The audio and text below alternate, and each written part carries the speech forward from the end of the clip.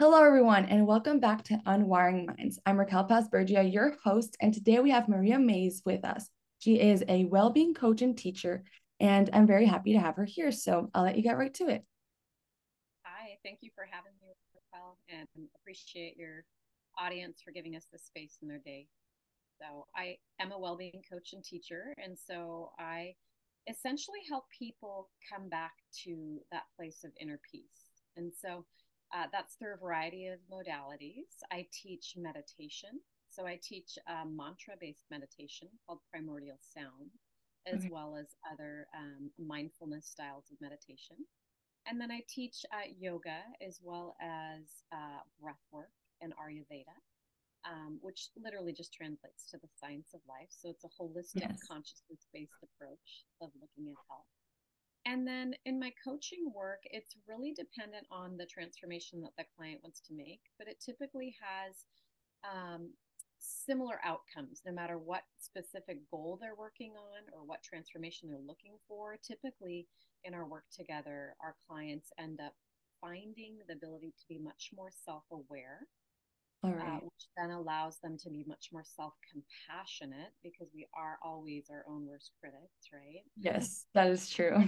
And through that, achieve a baseline of inner peace. And I use the word baseline intentionally because we're never there all the time. I mean, very rarely are we existing in a place where there's never any current in the water, right? And Right. so, building practices and building through these teachings is really key to helping folks achieve that inner peace. So, I do a lot of mentorship where I do some teaching and then some coaching and then go back to teaching and coaching to help them build truly a lifestyle that is sustainable so that whether it's stepping out of unconscious habits Right. or stepping into more fully walking in our truth, those are kind of the key focus areas. And I do have a kind of a specialty in anxiety. Okay. So a lot of folks that I work with struggle with generalized anxiety disorder and also self medicate with alcohol. And so part of what I teach is mindful tasting. And so a process by which we can step into our consumption more mindfully, whether that be with alcohol or food or some other type of substance that we've maybe used to numb pain. Hmm. Um, just being able to come back to that place of truth and see it through a new lens so that we can step into more conscious patterns and Makes sense. yeah. That's great. And you just said that you focus mainly on anxiety disorder. And do you have any advice, particularly for people that might be listening out there that have anxiety and would like to know a little bit more? For sure, for sure. So you don't necessarily have to have the diagnosis from a doctor or have pharmaceuticals or prescribed or anything like that to experience anxiety. We all experience it, on a regular basis. And it's the process is really starting to just acknowledge it, right? To starting to become aware of your tendencies of, let's say, always being concerned that I'm going to be late or um, overperforming. A lot of high achievers have high anxiety. So a lot of times, and I say this from my own personal experience, having personally tried to outrun my anxiety by overproducing, overperforming, overscheduling, just doing, doing, doing, doing. Right. And so, one of the best ways we can start to take our power back from that anxiety is to become more present. And the fastest way to get present is through our breath. And Okay. so, for any of your audience that finds themselves maybe struggling with this, just looking at maybe possibly exploring the use of the breath to come back to that presence. And so it can be as simple as if we just right now, just notice how you're feeling in your body and just notice if you're carrying any tension in your body. And then just feeling your feet on the floor and feeling the support that the floor has to offer you in this moment. And then just taking a slow, deep inhale through the nose and maybe exhaling out with a sigh. That was just one breath. And if you take 5 breaths like that, just a little slower than normal, a little longer than normal. You're going to allow yourself to physiologically step out of a sympathetic, more mobilized state of being to a parasympathetic, more restful state of being. And so the power of our breath is just unmatched, in my opinion. And so I incorporate breath work in all of the different teachings and offerings that I provide to clients.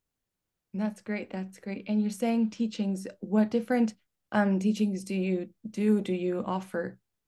Yeah, so it really depends on where the client's at. So I have a Mhm. variety of services because I want to meet you where you're at on your journey. So a lot of us are so wrapped in just caught up in the hamster wheel of productivity that even the thought of taking an hour to spend some time on self-care, maybe a yoga class or something like that, is just too overwhelming in itself. So Right. for people like that, if that resonates with any of your audience, then I offer 5 minute stretch and breath breaks, which are literally guided relaxation that are designed to be done at your desk at work for you to step away from all the to-dos, all the Mhm. responsibilities, the emails, the bosses, the staff, whatever it Yeah. is, all the life stresses, to just connect with your breath and to open up the body a little bit energetically to allow you then to come back in your workday more focused. And so those can also be helpful when you transition from work to home, or maybe parent to uh, spouse, or whatever it might be Right. within your day, because we have all these roles we play. And as much as part of what I teach is meditation, building a practice that sets you up with a baseline. And Mhm. that's a beautiful part and a huge piece of how I took my power back from Yeah. anxiety, is centered around meditation. But I also believe that we need to meet everybody where they're at. And so a lot of times that can seem too overwhelming. They're not ready to step there yet. So I start small with these 5 minute stretch and breath breaks. From there, we open up a variety of options, either from learning a primordial sound mantra, which is a technique that's rooted in Vedic wisdom that was resurrected by Deepak Chopra, and brought back by him and Dr. Simon to make it more westernized, allow it to be really more resonant with today's culture. And so I teach that as well as yoga. And so with yoga, for the way I approach it, is truly a way to move energy through the body and allow us to lift some of that physical anxiety that can become trapped. And so a lot of times Right. we're in this stagnation, right? Or Mhm. this high vibration where it's this, you just go, and you can't settle that energy. And so to either lift the energy up or to bring it down, mindful movement is a tool for that. And then Oh, with the Ayurveda teachings, it's really helping folks understand that this wisdom lives inside. And it's just a process of uncovering, of starting to learn about how everything in the manifest world is made up of 5 elements, and how we can step into more balance in our lives if we come back to ourselves by pausing with the breath, by learning about, some of these things that we just, they're there, but through life and all the conditioning and the expectations as we, through adolescence, as we become young adults and through adulthood, there's so much pressure and expectation and conditioning put on us from the world that it's just a process of taking some of those layers off and coming back to that truth. And I do a lot of work, purpose work with folks as well. So part of that is typically, you've got a burning desire, or you're feeling just like there's something just not lining up here, and where is this anxiety coming from? And when we start to unravel, or just take off some of the blankets of right. conditioning, right, what we find is it's been there all along, and it just needs to be kind of shined up a little bit. So I'm just kind of a conduit. I really believe I'm here to be a conduit to help people liberate themselves from fear. Right. No, I think that especially in the time we live in right now, where you were just saying, it's just feels like a lot of things are like a to-do list. It's not about enjoying the moment, but rather about getting things done and moving on to the next task. And I feel like a lot of people do experience that, and it's tough, and it's the best thing we can do is to kind of try to get out of it occasionally as much as possible. And so, yeah, do you have any other advice in terms of just trying to come back to ourselves, find ourselves instead of just living in this society that kind of Yeah, I would makes us say, so hard? yeah, just having compassion is really important. Compassion for yourself. I mean, there's a lot of compassion components discussed in the world today about others, but Mhm. unless we truly have compassion for self, we can't really walk in our compassion for others. It's just not possible, in my opinion. Yeah.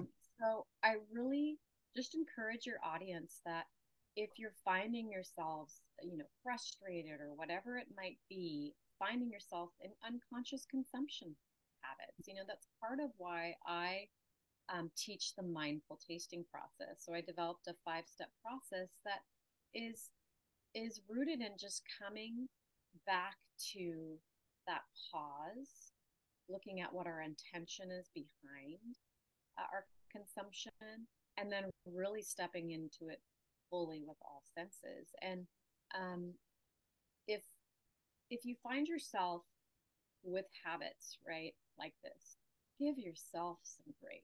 I mean, I teach this because I live this. I found myself in a cycle of just getting home from a long day at work, stressed out, come home, the house might be a mess, the kids are cranky, whatever it is. Yes. And I would immediately unconsciously go to the wine fridge and start pouring a glass of wine, not even really thinking about um, how what I'm doing or my intention behind it. Right. But there was an intention there. There was an unconscious intention of numbing pain. And so when you can become aware of your habits, you then need to have grace for yourself and real deep self compassion. And that can be hard. That's one of Yeah. the skill. It's truly a skill, I believe, that we need to build because it's not taught in schools. Right. It's Definitely. taught in our career training. It's this is something that if we develop this, then we're much more likely to have success in stepping into whatever transformation we want to make and coming to that baseline of inner peace. And so I just would really encourage your audience to just have compassion and just stay curious. There's so many different modalities out there.